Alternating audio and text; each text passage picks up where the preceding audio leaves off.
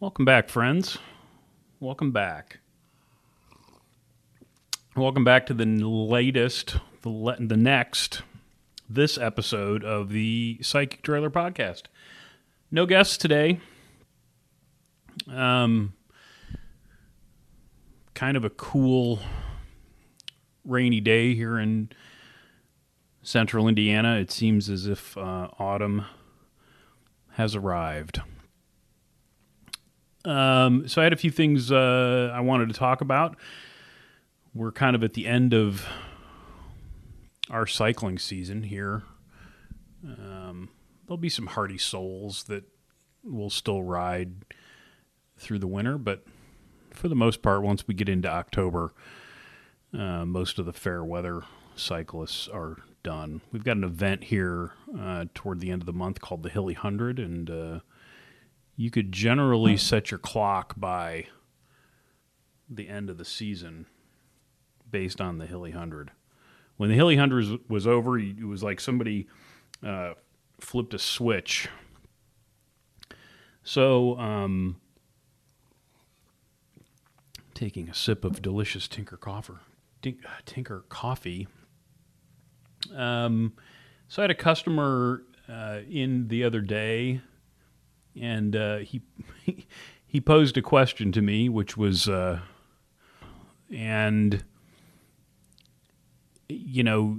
he asked me if I was, finger quotes, scared of, finger quotes, not making it based on the products that I was selling. Sort of an indelicate question. But, there's no malice behind it, so, it's not really an issue. But the way I answered it was that, no, I'm not scared at all. And I guess for those of you who don't know, maybe a little backstory is in order. So I started working in bike shops in 1988. But I bought a store in 2003. And that was a traditional kind of what I half jokingly refer to as, cradle to grave bike shop. Little kids' bikes all the way up to, adult trikes. And I owned that store for, 2 months shy of 16 years.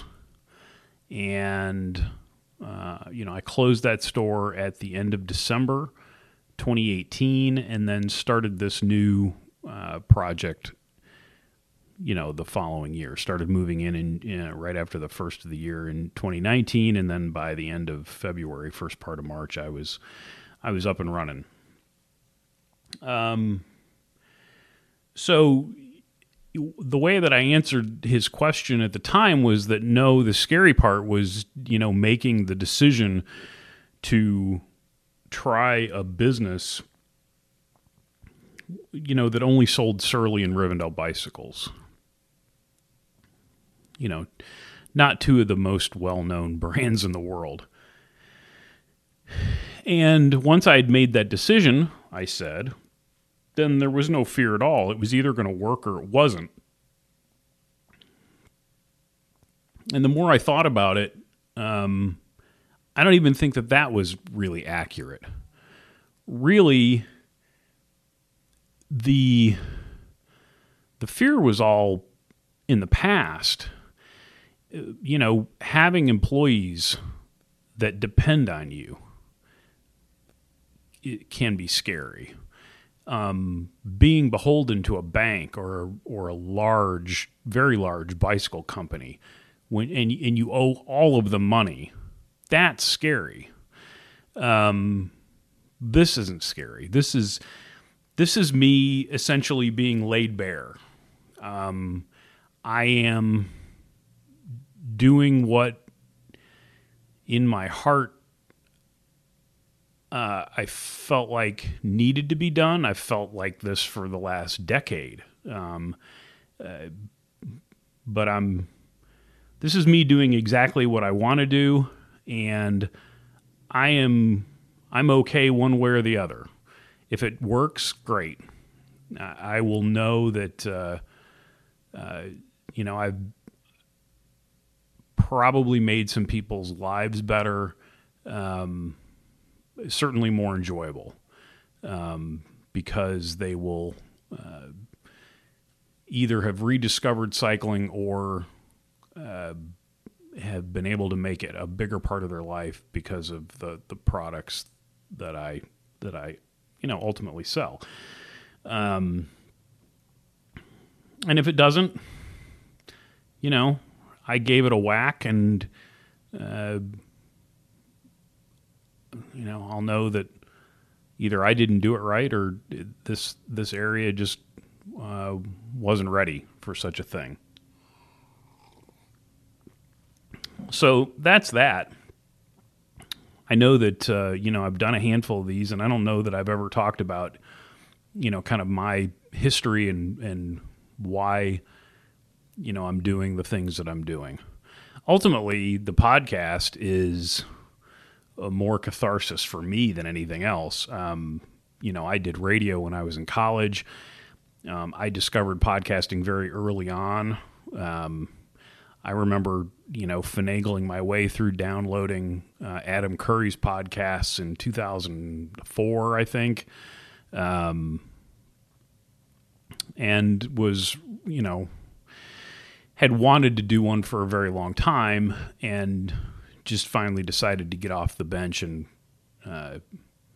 do something about it. Again, come what may.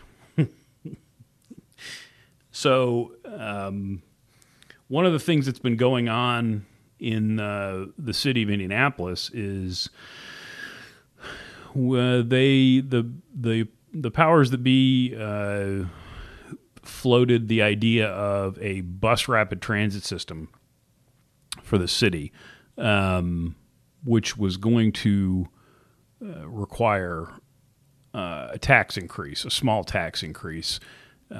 So the referendum was put to a vote, and a majority of the people that live here voted for it.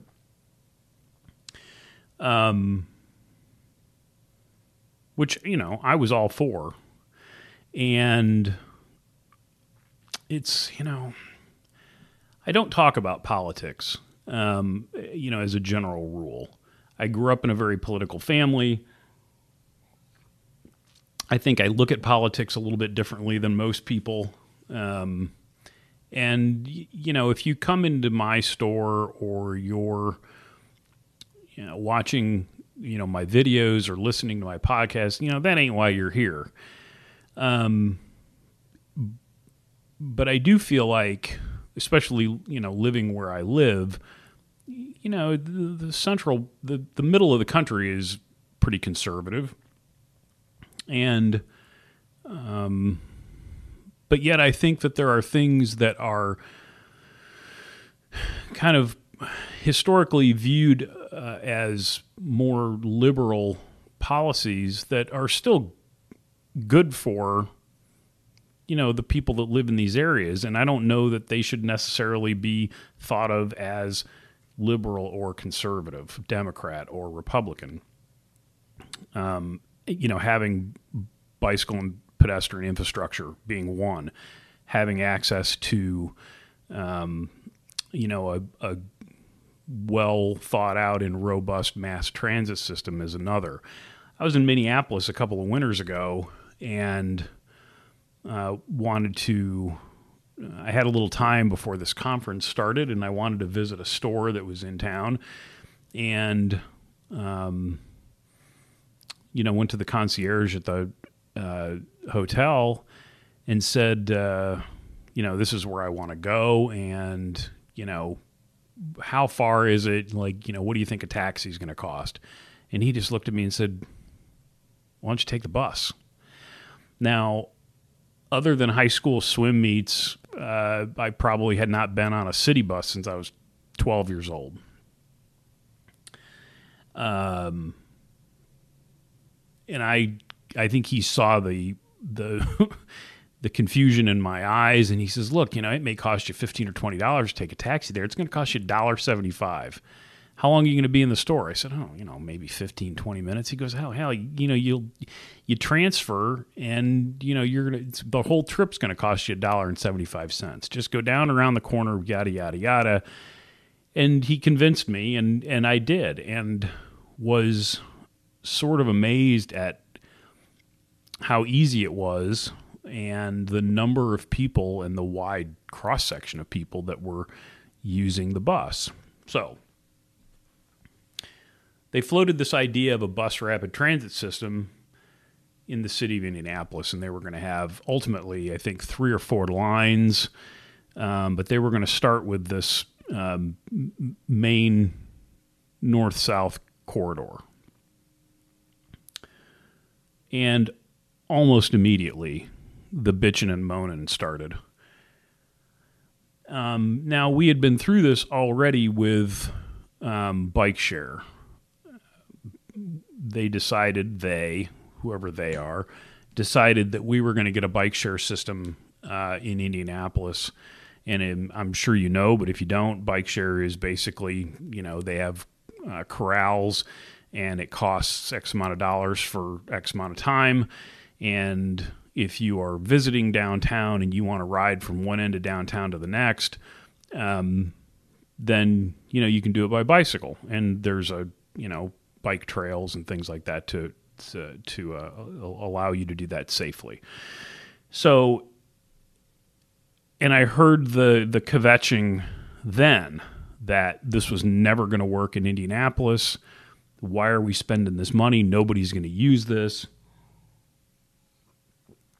And lo and behold, it's one of the most successful and one of the most used bike share systems in the country. And, it's been up and running for, I think, don't quote me, 3 or 4 years now.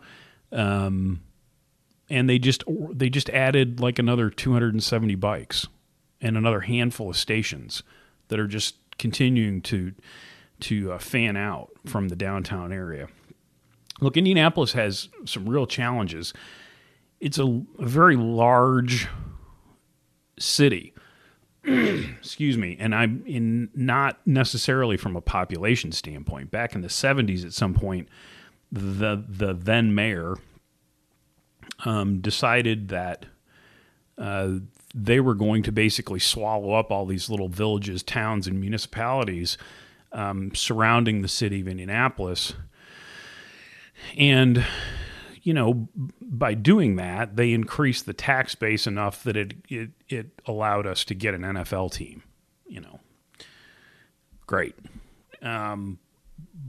But it makes it very difficult to go anywhere other than in an automobile. You have to be very dedicated, and excuse me, you have to really think it out if you're going to go any distance. Those things are getting better. They're continuing to, build greenways, add bike lanes, add protected bike lanes. What's lacking now is the connectivity. And, I'm still waiting. And I'm not getting any younger, so I wish they'd step on the gas. Because the driving, and I know that this is not,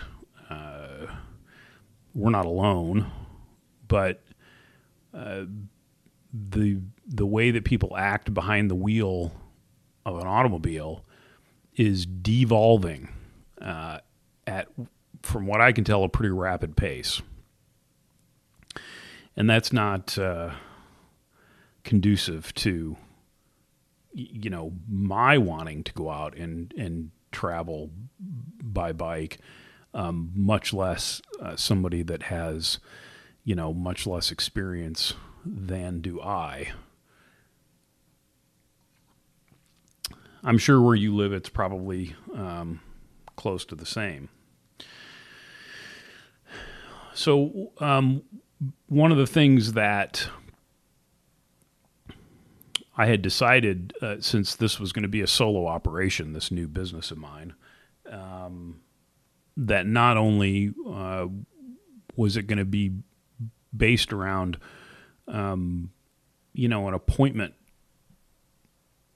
scheduling type of thing, at least half the time. The other part of it was that, I was going to basically go to appointment only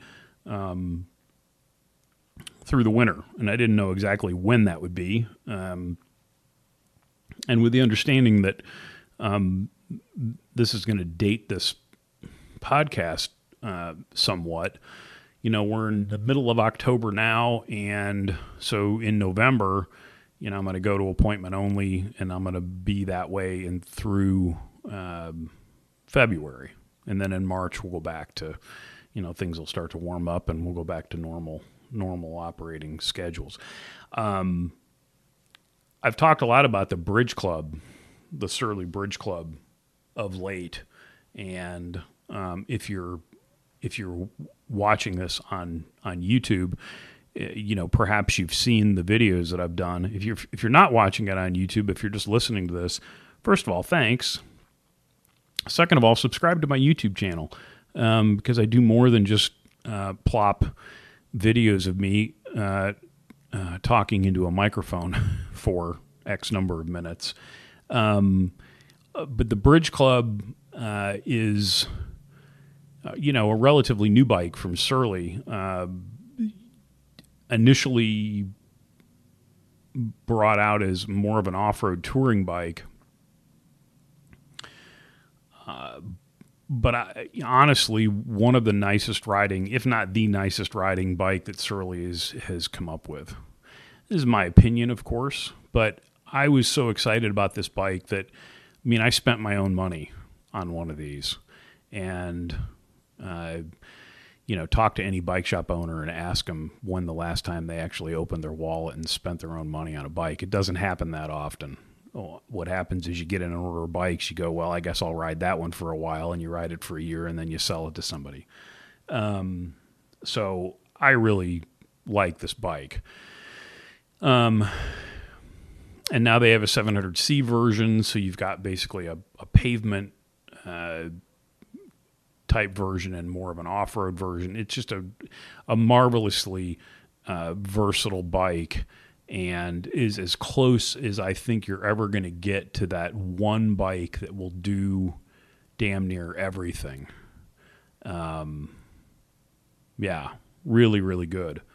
Really, really good. Surly just continues to, I think, hit it out of the park.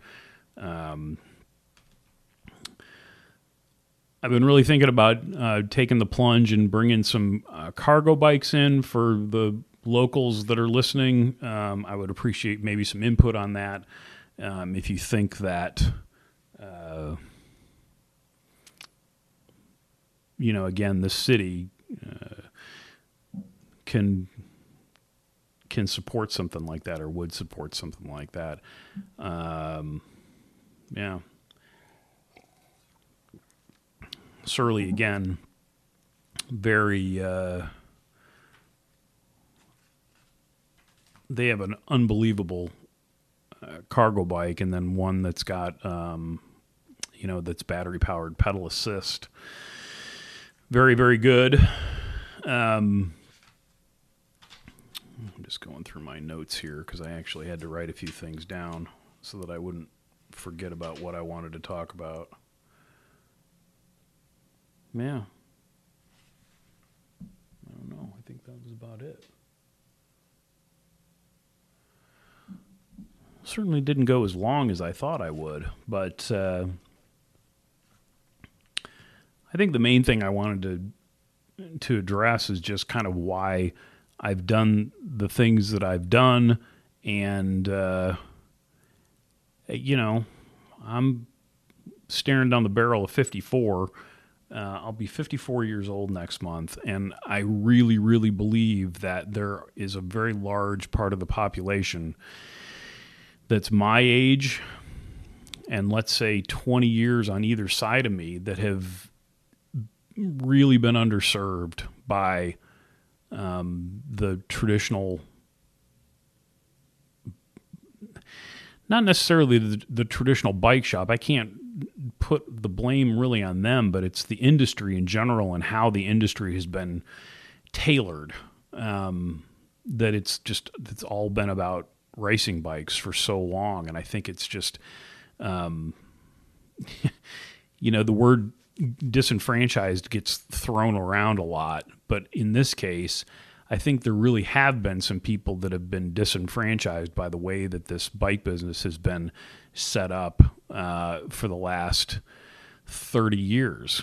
I mean, you can go back as far as Greg LeMond. I was in the business at that point. That's the point when racing bikes became the bread and butter of what went on in bike shops, and that and the attitude, came along with it. So I would say if you were my age, again, plus or minus, and you've been to bike shops and you just don't feel like there's anything there for you, or you've taken someone's advice and you've bought a bike and you just think, it's just cycling just must not be for me, I would say don't lose hope. There are products out there that will allow you to ride much more comfortably, that will, I think, increase your enjoyment exponentially. You just have to find the right shop and the right people. And I'm available to chat anytime. That's why I'm doing what I'm doing. So I didn't keep you too long. And as always, thank you for listening. My shop on the web is thepsychicderailer.com, PSYCHICDERAILLEUR.com. And I wonder why I named it that every time I have to spell it. As always, thanks for listening and or watching. Until next time, be nice, work hard, ride bikes, play music when you can. I'll talk to you soon.